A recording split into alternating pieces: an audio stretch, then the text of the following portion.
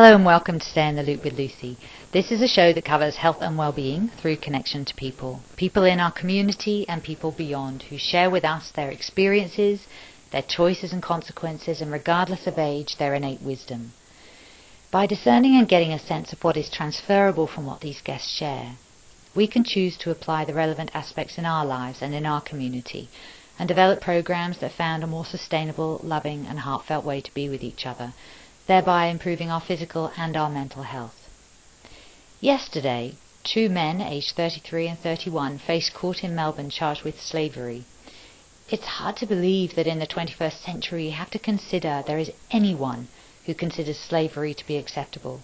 Yet, let's look at the facts as we know them. This is the tip of a very large iceberg.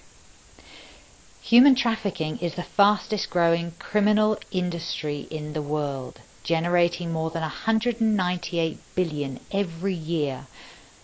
20.9 million people are in modern slavery across the world. 5.5 million children are in slavery across the world.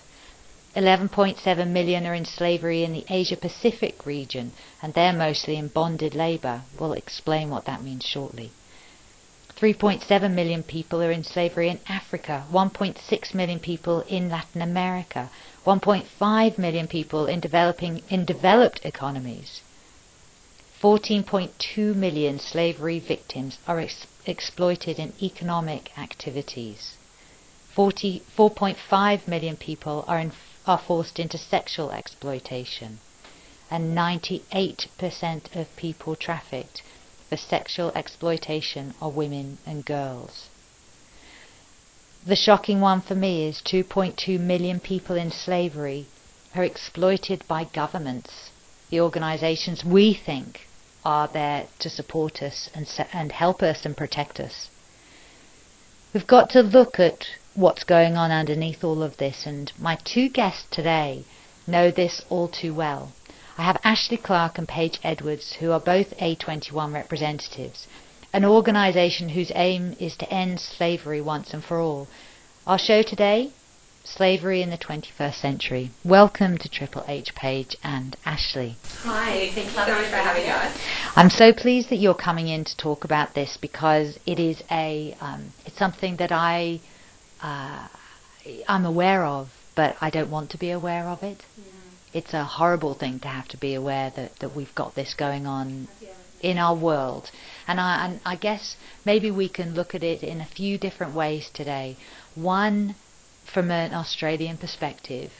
Two, from a human being perspective. And that takes us into that world perspective, that we may be living in different countries, but we're all human beings. And so if we look at it from that perspective, then we don't see, oh, this is your issue and this is my issue. Paige, your role within A21 is assisting and supporting hosted events and fundraisers, as well as coordinating Walk for Freedom in Sydney, as well as Australia and New Zealand. Is that correct? Yes, that's absolutely correct. It's my absolute privilege to be working in this role with A21. So I'm a volunteer. Most of our office is volunteer-based, which is an absolute pleasure to be able to do what we do within the office. But essentially, I help coordinate the events team, which entails everything that you've just explained. And what do you do in your other life?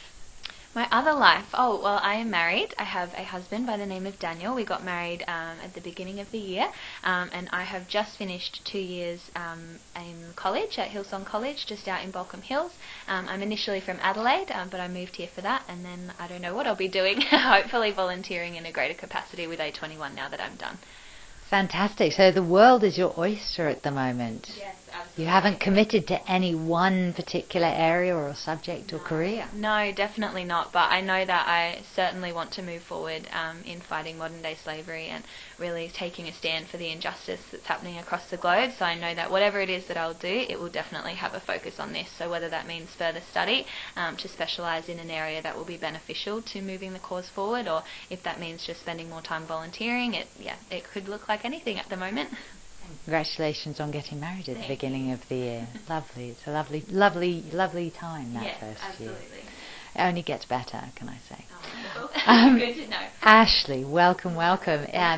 Now, Ashley, you actually go into schools and give presentations about the work of A21, and that can be school assemblies or smaller class presentations. And I love the fact that you go to the year 11 and 12 legal classes, because, of course, I had no idea until my daughter did legal studies just how upfront and engaged and proactive it was. I mean, I loved what I heard, but I'm pleased you go in and talk. Share with us maybe a little bit more about you, and then what that looks like. Sure.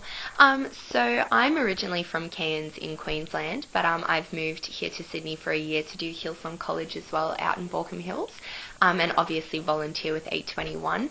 And I'm also studying a law degree, which is really cool. I've just transferred universities to a university on the Gold Coast, which is really exciting. So in terms of our school programs, we go in to let young people know about what this injustice is, what it looks like, that it's not just something that happens out in third world countries, but it's something that happens in our own backyard.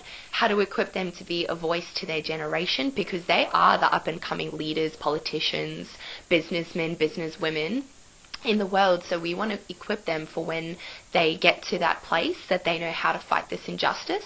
And also we provide them tools to self-identify when they could potentially be at danger or at risk of being trafficked themselves, or are in slavery-like conditions themselves at the moment. So being able to go in and talk to young people is, I have such a heart for young people, so that to me is one of the most encouraging and most hugest privileges that I have, is to be able to look at young people and go, hey, you can actually do something about this. Doesn't matter your age, your background, your circumstance, education standard, doesn't matter, like we can all do this together.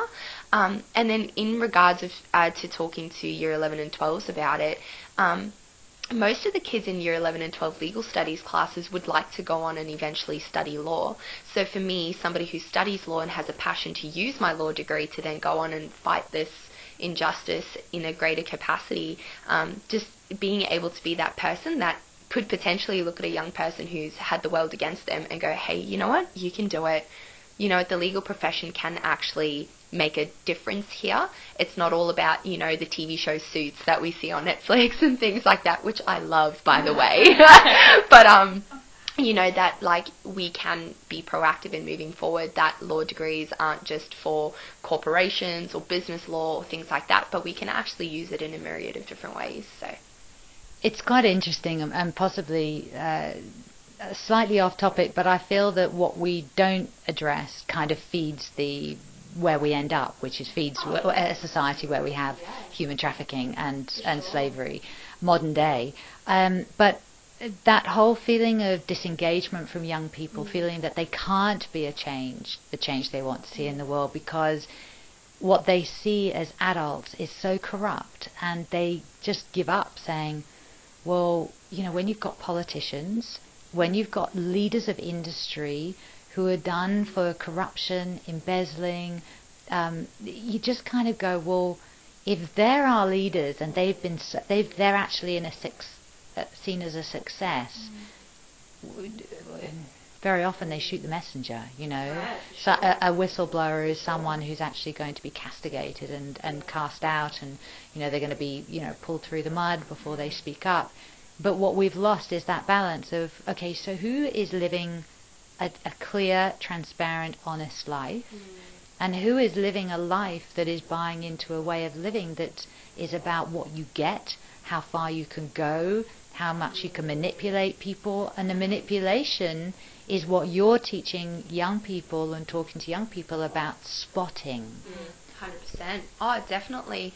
You know, the ways that traffickers lure victims into slavery-like practices, is the basis of it is manipulation. So it could look anything like false job offers. It could look like an older man paying attention to a younger woman who might be a bit insecure, come from broken family circumstances, or just from at-risk situations. And it's called the boyfriend method. So, you know, can make her feel loved and cherished and be her boyfriend for a while, and then all of a sudden one day he changes and becomes a different person, and then she's sold to, you know, into prostitution by him, and he becomes her pimp. So key thing is to identify manipulation, but also understanding that when you identify manipulation, there are actually authorities that are there that are willing to help, and we are really blessed here in Australia to have a government and a police force, especially the Australian police force, that will do everything to protect us. But in countries where corruption's a little bit more rife, and corruption's kind of the basis of political standards or whatever in those countries, key thing is being able to identify the manipulation, so that way you can get in contact with someone that can help you. Whether that's a family member, whether or not that's an 821 hotline that we might have in certain countries around the world, whether that's the Australian Federal Police hotline, whatever that is. Identifying manipulation is key, because I feel like we're in a world at the moment where manipulation is the tool that most people use to get what they want. It's how the world moves forward almost. So being able to remove yourself from a manipulating situation, go, no, hang on, actually, I'm my own person. That's manipulation and that's not okay, is so key. It is so key. So in terms of stepping back and being able to spot the manipulation, we have to have a sense of who we are, don't we? Sure. Because obviously the manipulation of amazing, so many recent examples of that is drug trafficking as well. The lure of, someone paying attention to you, someone loving you, someone, I've never felt met like this before, and all of a sudden you're actually trafficking their drugs for them. But to get into that situation as a person, and maybe we'll speak about it from the female point of view, seeing as the three of us are females, you have to be looking for something from someone else to tell you who you are, to not be able to spot that manipulation, to fall for it. You have to have a low sense of self-worth and self-esteem. And are we not really going to the crux of it and saying, how come we've got so many young people growing up not knowing who they are? And I'm sure social media exacerbates it. But 100%. I think your comments about looking for it outside rather than knowing it inside and being able to spot it is very, very key here. Yeah, definitely. And I think it does form a huge part of the core issue. When people don't know who they are, they're more willing to, perhaps compromise or question things and maybe not see red flags as obviously, and that obviously can definitely lead into being tricked and, for people being more vulnerable in that situation. So I think that's definitely part of what we do in going into schools, and even going into, having the events that we hold and actually discussing with people, how to spot manipulation and things like this and how to identify it all, because really if we can do that, we're stopping it at the source. Do you know what I mean? We're stopping people from being as vulnerable. But I also think there's definitely a great problem additionally of, people just being tricked in without realising 100%. it. False job offers and things like that are absolutely 100%. right. So Australia is a destination country for trafficking, so we actually have lots of people being brought into Australia from Asia and from countries overseas, and actually being lured into false job opportunities, and then things like having their passports and documents taken away. So even if they were to try and leave, they don't have a visa or they don't have any way to really escape. So I definitely think it is very much about knowing who you are, but there are definitely also situations where you could be a very strong person and still be tricked and fooled into this. One of our survivor stories in the US actually is about this one girl who was captured into human trafficking, and then her trafficker actually used her to lure other young girls in because she looked like an all-American white girl and girls would trust her. So I guess it really depends on the situation, case by case, but there's definitely definitely both sides of the spectrum there. 100%. Yeah. And just coming off of the back of what Paige just said about Australia being a destination country and false job offers are so rife, again, case by case scenarios, but people might think like, sort of like in the movie Taken, where girls are trafficked, it might be in a shipping container or it might be in a car, which those things do happen. Let's not discount those. But with Australia, we also find the abuse of legal visas happening. So people will come into Australia on legal visas, however, the situation's less than legal. So that might look like spousal visas, student visas, the skilled 457 working visas, which our government has made huge progress on that particular visa because they're now restructuring it, and they've actually done away with 457 visas, which is awesome. Go Australian Parliament.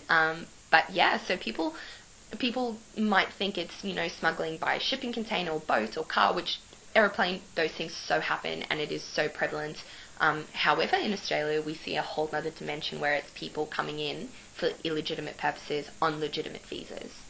Wow, okay. I count myself as educated because, I had no idea when they were talking about the 457 visas that was even one of the considerations. For me, we came in on a 457 visa, so just that, what a learning curve for me. Thank you. We're going to go to a little bit of a break, and when we come back, we're going to keep going with that. What we've talked about is how the manipulation can happen. I think if we can, in our next bit, if we can talk about where the demand is, where they're ending up, so we can actually call out the industries that actually are continuing, actually calling for the demand, because the supply is only there when the demand is there. So let's call that out after the break. You're listening to Stay in the Loop with Lucy on Triple H 100.1 FM. Back in a moment.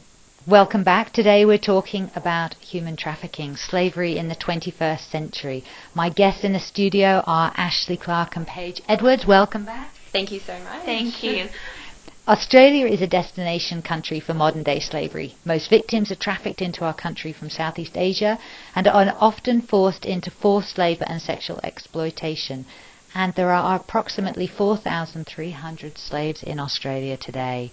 Talking to you both, I think that figure is underreported. Would I be correct with that? You certainly would be correct with that.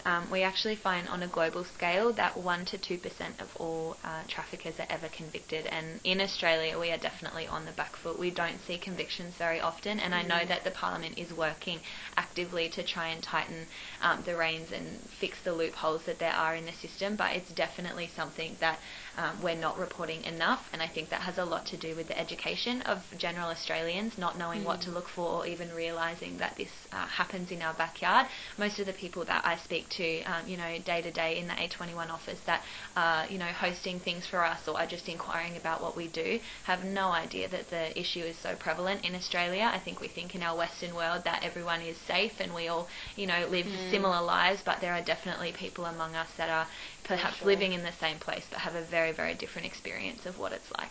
For sure. Yeah, no, I think, I totally agree with what Paige says. I think with that statistic of 1 to 2% of traffickers ever getting convicted, and also 1 to 2% of victims are ever rescued, the thing is when there are so many people who don't know what trafficking is, don't know it still exists, doesn't know what slavery is, doesn't know how to identify the red flags, aren't maybe acquainted with hotlines in their country, which, just on that note, I'd like to just notify our listeners that to report any trafficking suspicions, please contact the Australian hotline, which is 131 AFP, I believe, which you can double check on the AFP website as well, which is awesome. But yeah, it is shocking and definitely underreported because nobody really knows what to look out for, what it might be, what it looks like, what the hotlines are, so definitely underreported for sure.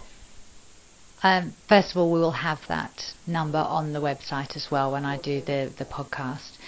One of, with the underreporting, that's quite horrifying. 1 to 2% of people actually getting out of that situation. That's 98 to 99% of people thinking that actually having that as their life experience. Are we... when you have that situation, when you're in an abusive situation and it's just become so normal that you can't see outside of it, I hope in my heart, because I'm a person who, I've championed love. For me, love is everything. Yeah, same for us. Yeah, you kind of hope that would not be someone's experience and that they wouldn't see that as normal and that wouldn't be their normal.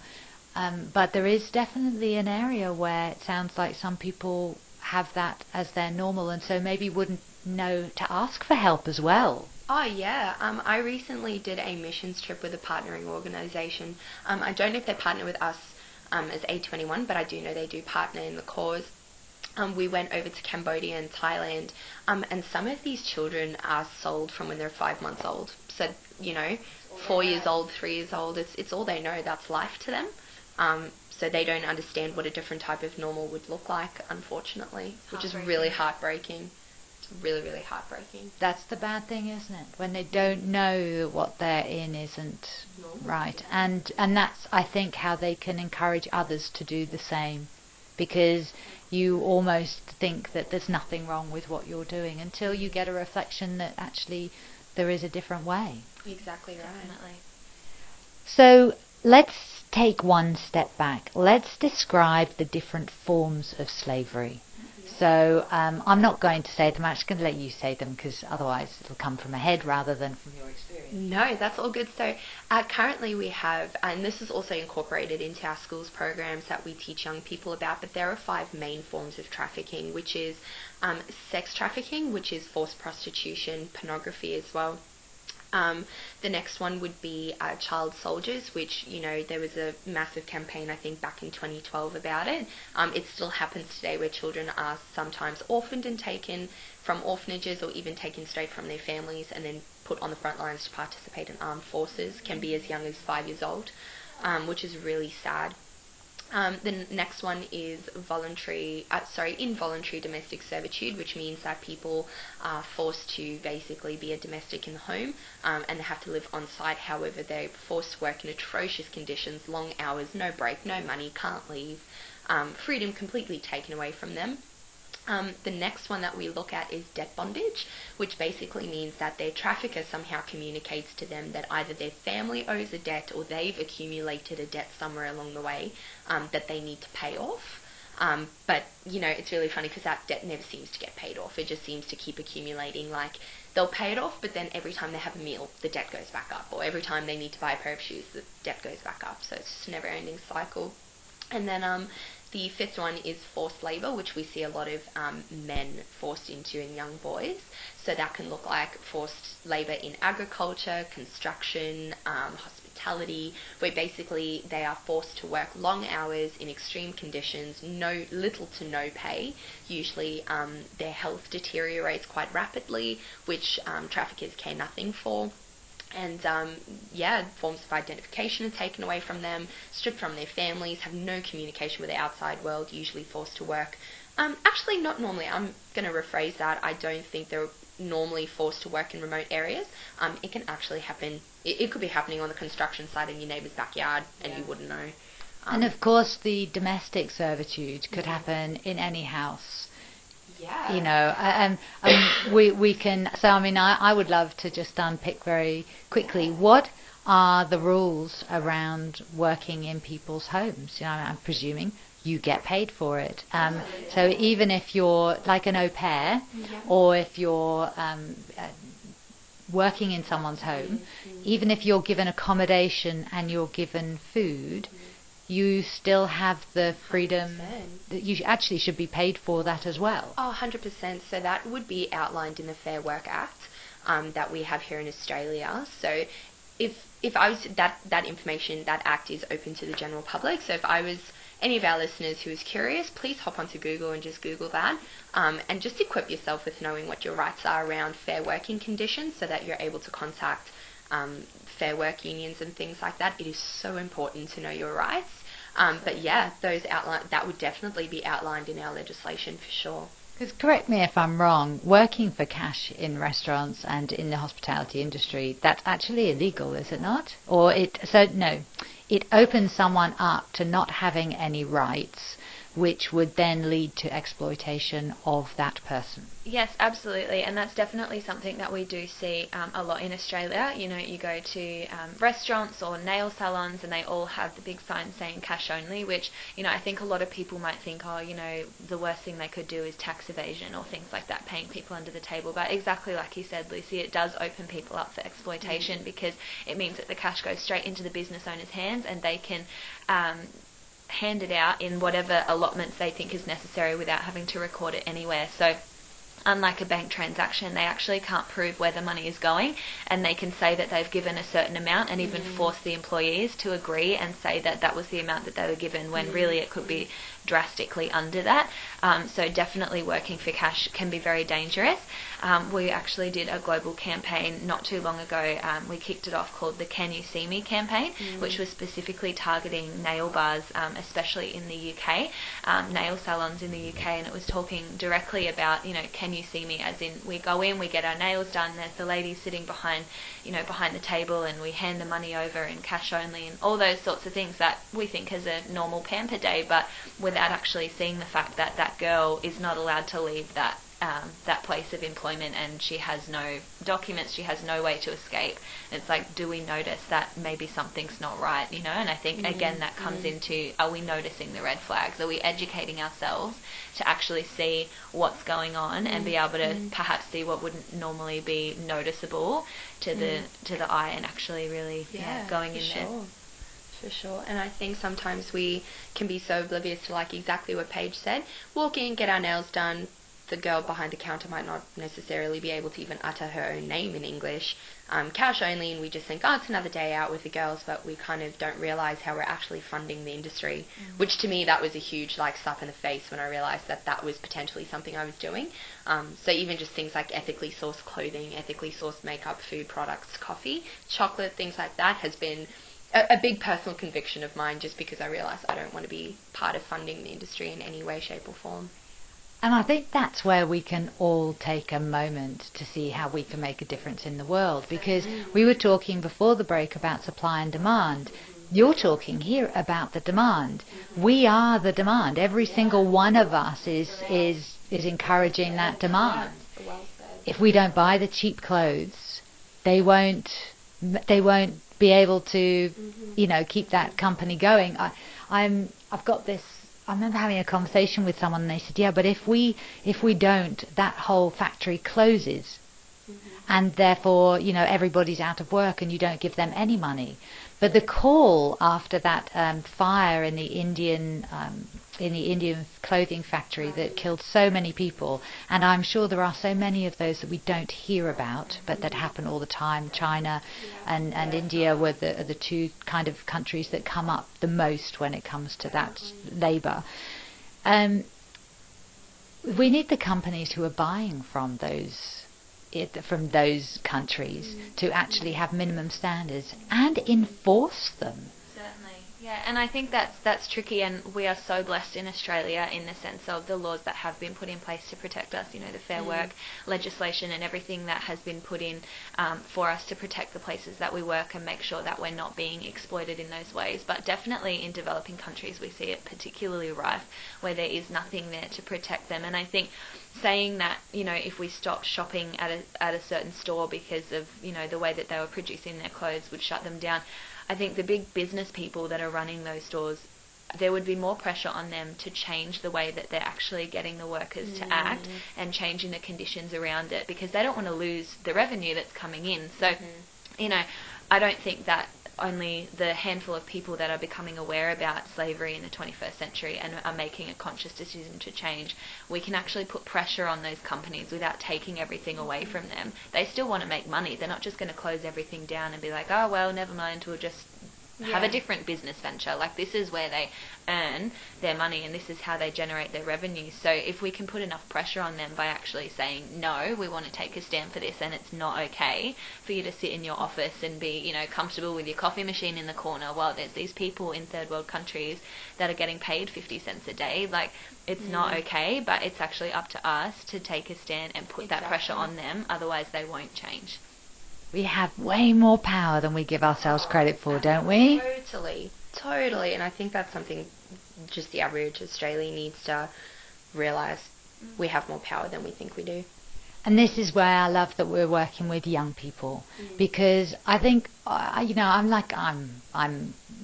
older, but I think I, for years, kind of gave up a little bit. I sat back and I just thought, what can I do? It's just, I look at the problems and there are so many. It's so corrupt. There's so much. It's such an enormous mountain to climb that I thought, I can't do anything. And then I found a quote from Edward Everett Hale that said, "I am only one, but I am one. I cannot do everything, but I can do something.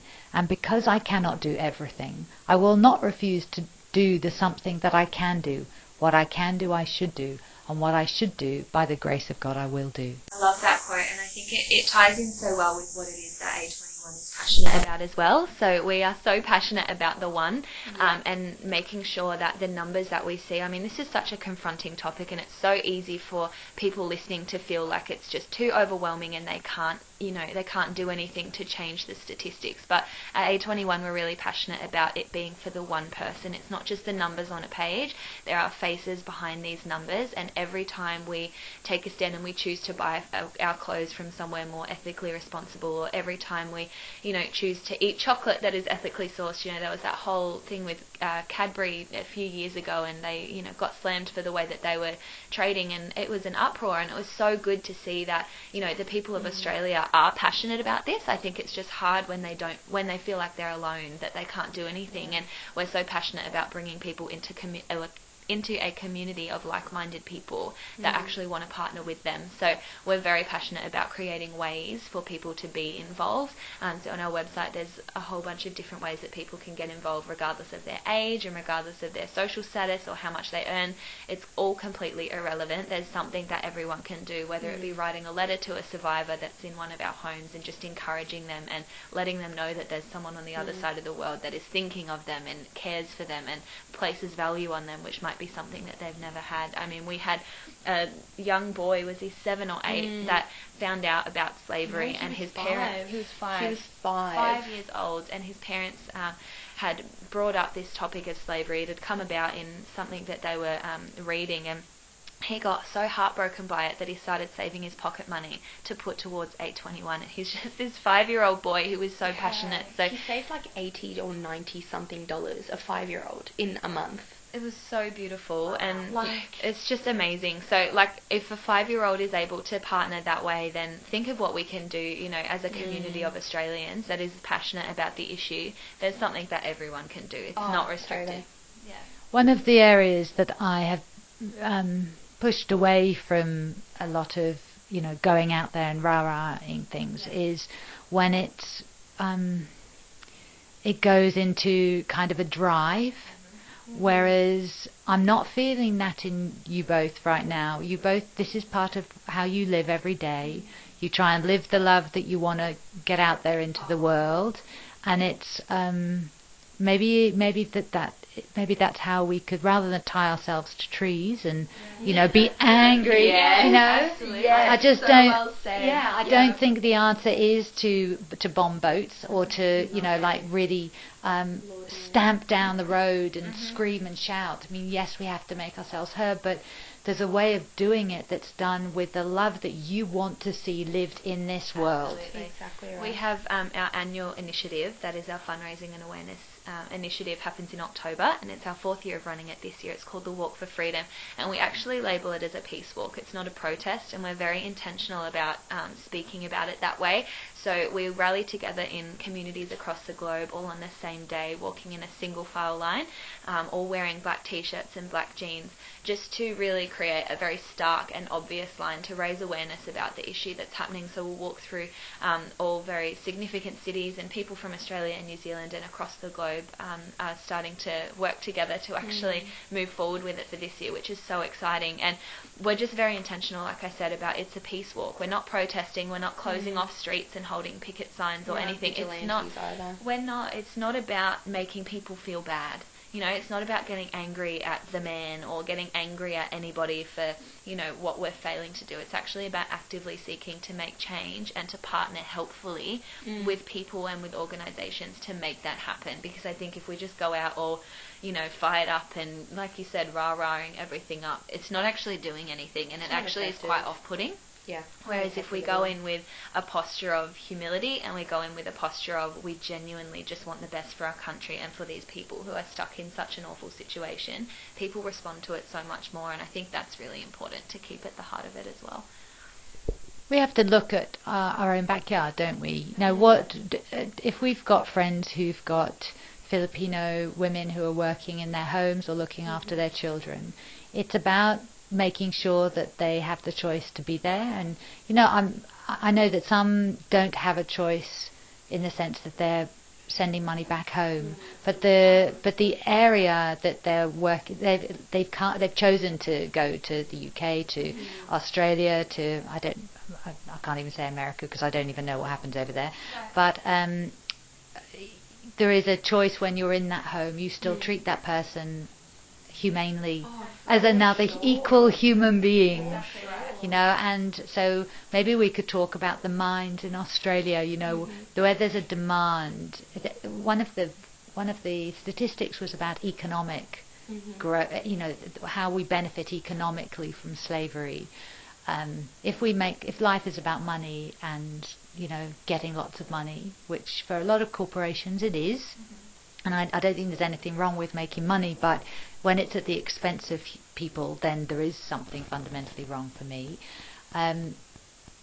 If they want to get really big profits, then they're more likely to want cheap labour. Right. And it's not about not getting economical labour, but you can't exploit people for your benefit. But then I think, am I mad? Is that unusual to think that way? Right.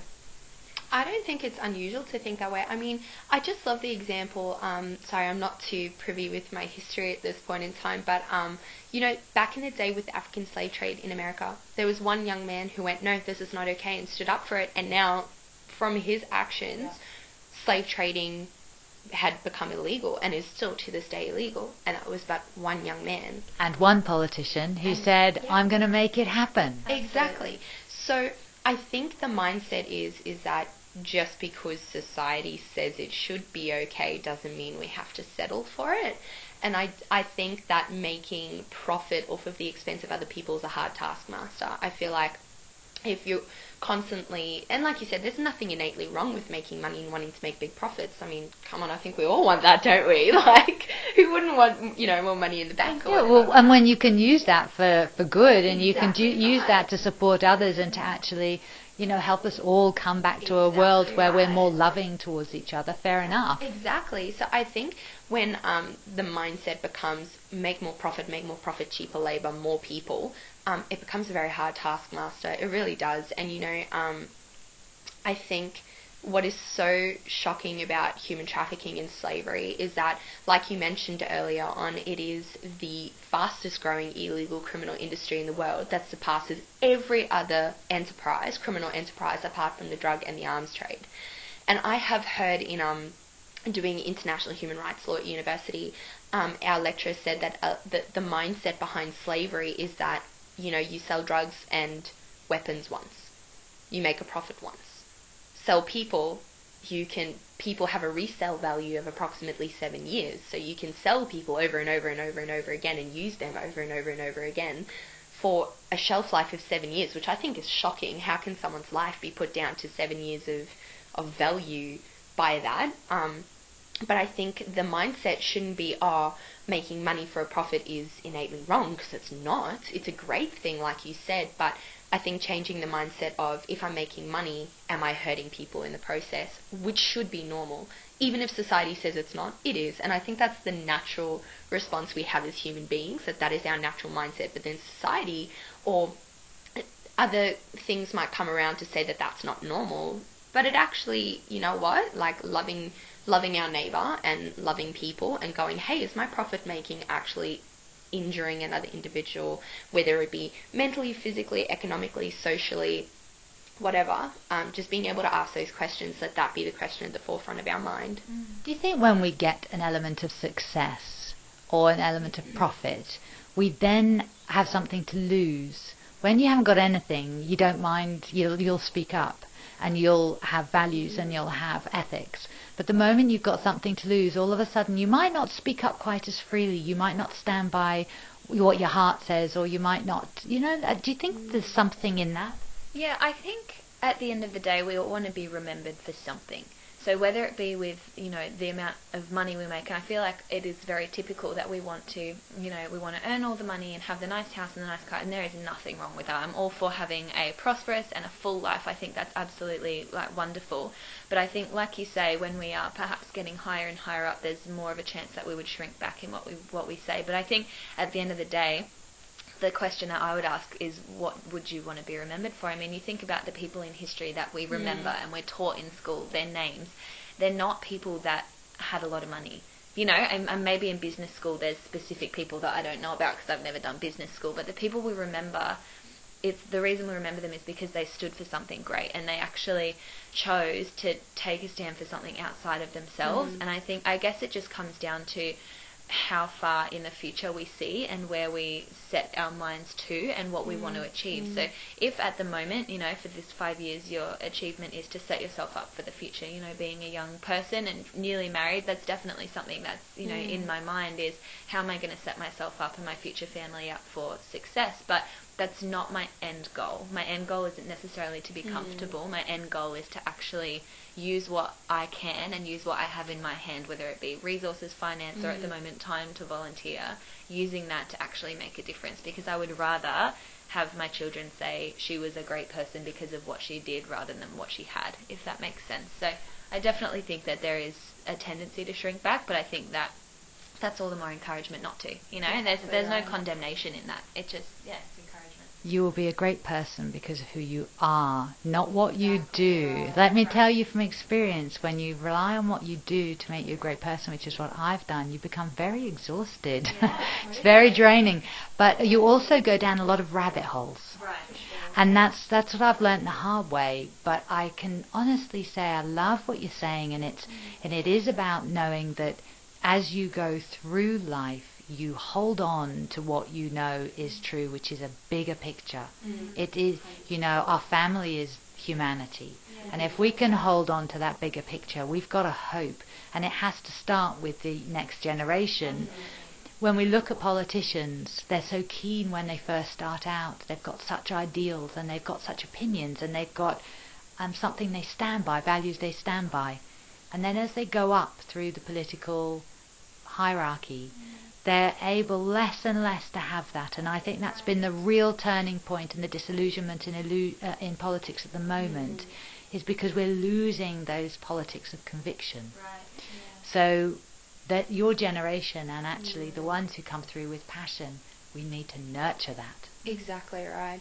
And I was just thinking, coming off of what Paige said, I can just think of one successful businessman off the top of my head. He's very well known, very successful, and that's Richard Branson.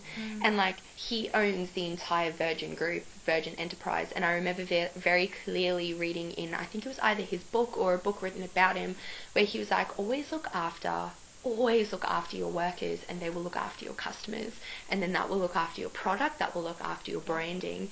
And he's one of the most successful business people in the world. Whether or not he's ethically sourced in every aspect, I'm not privy to that information, but he's somebody who is so about nurturing the one, giving people a go, giving people a chance. And so when it comes to holding to conviction, I think, yes, when you have a lot of money or a lot of power or a lot of say, like we were talking about in politics, yes, you have a lot to lose. But at the same time, ask yourself on the flip side of that, how much do you actually have to lose if you don't stick to your convictions? And I think that's a question not many people actually ask themselves. I love it. I don't. How much do you have to gain? Exactly right. With Richard Branson, what I have noticed is that you can tell in his product how it's all going, in the sense that how much is he sticking to that conviction of what he's saying, because there are times where it's an absolute pleasure to fly Virgin because the staff are so happy to be there. Exactly right. It comes through the people, doesn't it? And I always think that, if you look after the person who cleans your office is going to feel great to go in every day. Whatever rubbish happens in that office, it starts on a new You know, each time someone comes in to clean it or you clean your desk, you start afresh. Definitely. Yeah, and I think like as a society, we're all about progression, you know, and I think that's something that's so great, because I think at the moment, you know, tying it into what we're saying about, you know, where are we getting our products and how we're doing all of that, I think we're doing really well for the progression of economy and for the progression of production, but I think now the call to action is the progression of how we treat people, and I think once we start looking at that balance and start following it through, as a society we're actually going to be propelled so much further than I think we limit ourselves to. And I think that is the problem, being that we're just looking to increase profit margins perhaps, but not looking after our staff. Is it's only progression in one direction, but what we want is we want to move forward as a society together, so that, you know, we leave behind for our children a better world than we had, you know. And I guess, like, in saying, oh, you know, we're the new generation and things like that, we are, but also I'm so grateful for what's been laid out before us, you know, and I think that's something that's really important to always pick up on as well, that we're not young people that are coming in gung-ho and being like, oh, we're just going to fix everything. It's not like that. We're so grateful for the foundation that has been laid before us, and the victories, you know, absolutely, and even us, you know, our founder Christine Kane, what an incredible woman. I'm so inspired by her, and 100%. just the way that she conducts herself and the things that she does, you know. There is a whole generation that have really put in the hard work, and we get to come in now and propel forward what they've already done the hard yards to actually set up for us. And I think that's just such a privilege. So as 100%. Much as we are like, yes, we have new ideas, we're also walking knowing that we are very privileged to be starting not from the bottom, but already from quite a high level, to just keep moving it forward as well again. That we are standing on the shoulders of the people that went before us. Absolutely. And I think that's an amazing thing. We need to give honour where honour's due. So thank you to every person out there who was the generations before us, that we get to stand on your shoulders. And so we get to be the shoulders that the next generation gets to stand on, which I think is pretty cool. Yeah, well, that's responsibility, isn't it? Exactly. It's a responsibility and commitment. And what you've all given us is you've refreshed. I mean, I say it at the beginning of my show, you know, wisdom doesn't come attached to an age. I've interviewed some 12-year-olds who've blown me away because they still have a commitment to change and to life. And sometimes when, you know, a 45-year-old comes in to do a show, they can actually feel a bit jaded that they've gone in with such passion and it hasn't come back that way. So it's about not doing it for the recognition and the acceptance, but doing it to lay a foundation for others to walk on. And we have had many people in our society and in our world who've done that, haven't they, before us? Absolutely. Let's go to a quick break. You're listening to Stay in the Loop with Lucy on Triple H 100.1 FM. When we come back, we're going to talk about the legal aspect, you know, what other countries are doing, so and then what Australia are doing. We've touched on it, but let's just, you know, big up some of the things that we're doing so far. So welcome back. You're listening to Stay in the Loop with Lucy on Triple H 100.1 FM. Today we are talking about slavery in the 21st century. In the UK, Anti-Slavery International's calls for a new comprehensive law led to the passing of the Modern Slavery Act just a couple of years ago, 2015. Now, when I asked whether or not we had anything in Australia, you said we don't yet, but it's coming. Can you sort of go into that? Probably you, Ashley, seeing as you're studying it, and we'll sit and learn and stand beside you and stand on your shoulders. Oh, thank you. So our government is having the conversation. The conversation is being had that there is now an inquiry that's been launched into introducing a Modern Slavery Act here in Australia, and also for those who, you know, care to know just a bit of a law school tidbit, but Australian law is obviously founded on UK law. So where Australia might be, you know, lacking in certain areas or don't have a lot of previous decisions in certain areas of the law, we generally refer back to UK decisions if there's nothing in Australia that is helpful. So I was just having a look on the Australian Parliament's website, and they said that on Wednesday the 15th of February of this year, there was a committee that was asked to inquire into and report on establishing a modern-day slavery act here in Australia. So I can't say that one's been passed as yet, but the conversation's being had, which is current. So exciting. Like, when I saw that, I was like happy dancing around the office. Like, yeah, it just makes, the law and things like this just makes me super happy and super passionate. So I'll tell you a little bit about what I picked up from the Modern Slavery Act in the UK. It makes prosecuting the traffickers easier by consolidating the existing slavery offences. It increases sentences for slavery offences. It bans prosecuting victims of slavery for crimes they were forced to commit by their traffickers, such as drug trafficking and drug production and petty thefts. Come on, that's cool. Yep. Introduces a child trafficking advocates to better protect trafficked children. Wow. Wow, I love that. Yeah. Yeah. And big UK businesses public report on how they tackle slavery in their global supply chain. Come on. Let's get that demand. And establish an independent anti-slavery commissioner to overlook the UK's policy to tackle slavery, which is, I believe, where we're clearly standing on their shoulders and looking to try and do something similar. Oh, exactly right. So, I'm not too sure what the inquiry would look like as such at this point. But I do know that a while ago, which was hosted by, I believe, UTS, in partnership with, I think it's Anti-Slavery Australia, they hosted a Parliament inquiry into slavery here in Australia, which looked into cyber sex trafficking of children, especially in Indonesia and the Philippines, which is Australian child sex tourism, which I hate labelling it that, but that's what it's referred to in, secular senses and stuff. But it is so prevalent. Like, Australian pedophiles definitely utilise third world countries such as the Philippines and Indonesia to not necessarily travel overseas, because I believe that the Australian government is now seeking to ban the passports of convicted Australian pedophiles to stop them from going overseas and doing those things. But now it's on the internet.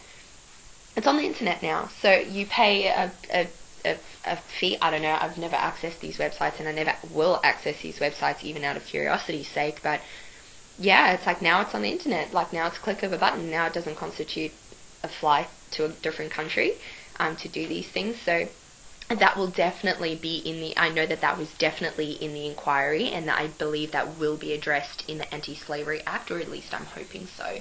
And there are laws to say that, because I know there are sites where you can actually look at it live, there are laws to say that will be shut down, and you will be prosecuted for watching, not just producing.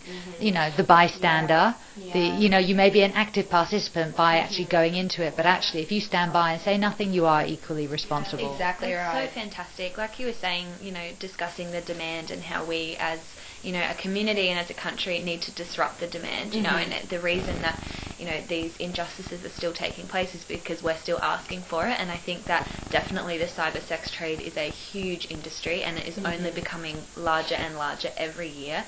And, the way that we have access to it now, it's so easy. The internet's our biggest friend and our worst enemy at the same time. Everyone says it's a tool. It can be good or evil. It depends on how you use it. And the sad reality is that it is very, very often used in ways that are negative and actually impact on the lives of other people. And I would just encourage everybody who is listening, and even, in discussions that they may have listening through, is just to be aware of perhaps what might be going on further than you can see. I mean, we touched on it already in regards to nail salons and cash-only restaurants and things like that, but even through what you're watching through a screen, can still be contributing to this. And I think, like you say, it's out of sight, out of mind. You think they're through an agency, they're through this, but it's not necessarily the case. Exactly and right. It's such a huge industry that brings in so much money, and it's so hard then for us even to be able to know how to do anything, because they're actually, like, they're not there, so you can't report them, or they can't, they're locked away somewhere that no one will ever find them, kind of thing. So it's definitely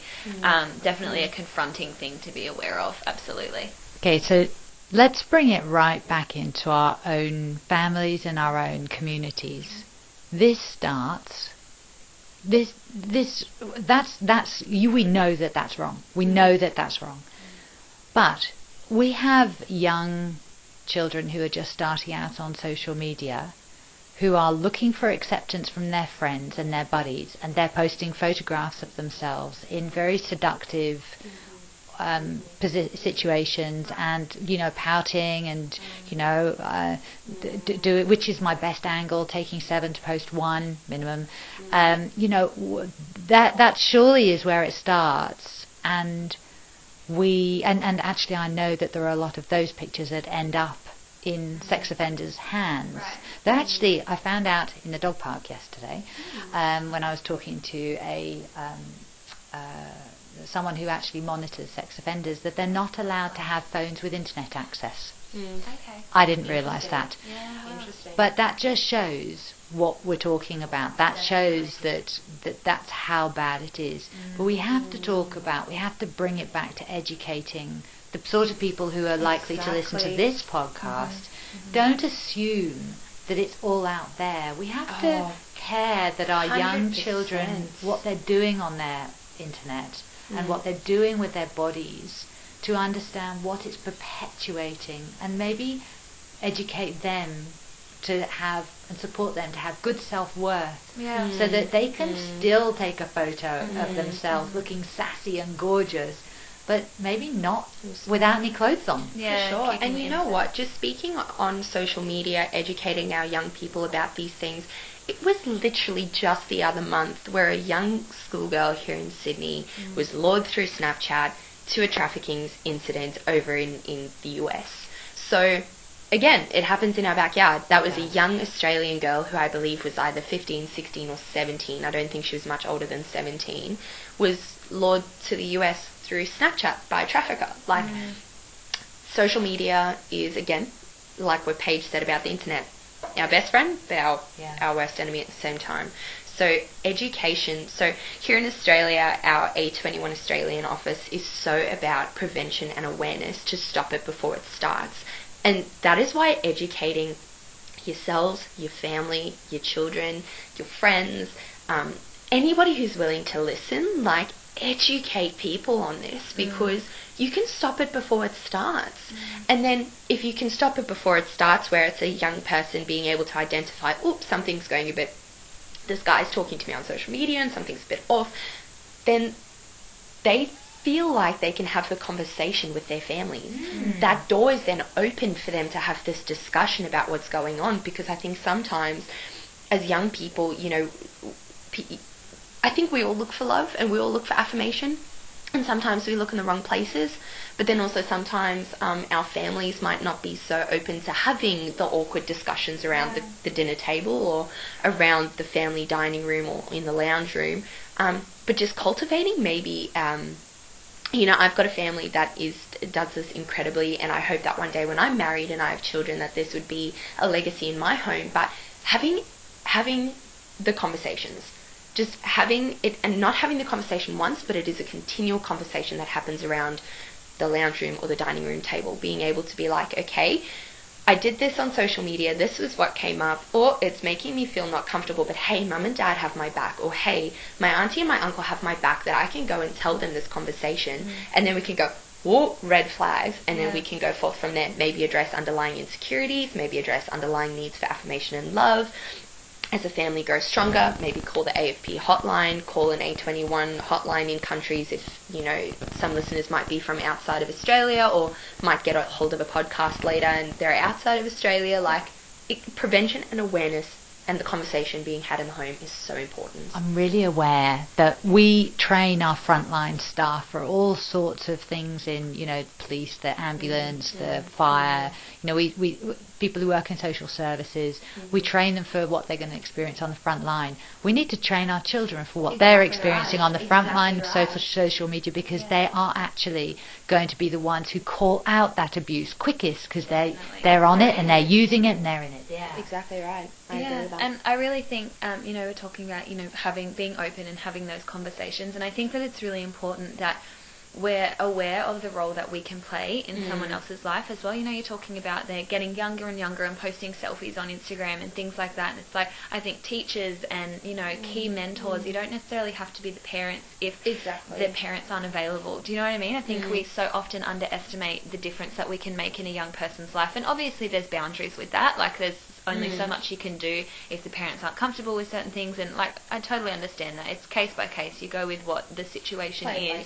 But I think, you know, as teachers and as you know, youth leaders, or, you know, getting involved in youth centres and doing things like that, there's actually so much responsibility that we can take on to actually to look after the next generation, and even the ones younger than us. You know, we're early 20s.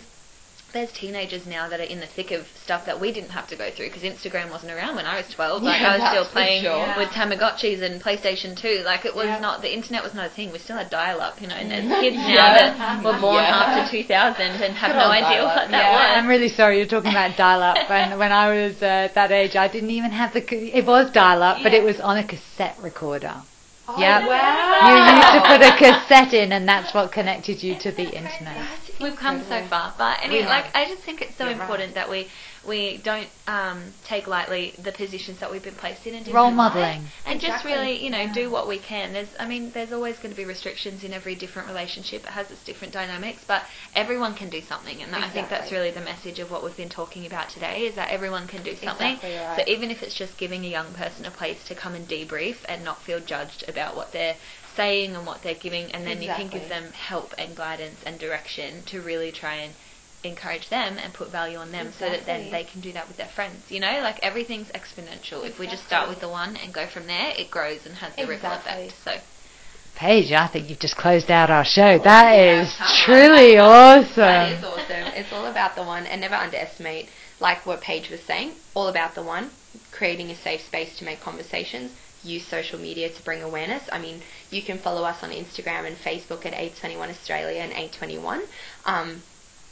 Repost things that we post about human trafficking statistics, fundraising, things like that. It's all about the one, and it just creates a domino effect. Be the change you want to see in the world. Exactly right. Ladies, thank you very much. I really appreciate you both coming in. Paige, Ashley, I wish you well. I will cover your A21 walk for freedom. We'll talk about it some more close to the time.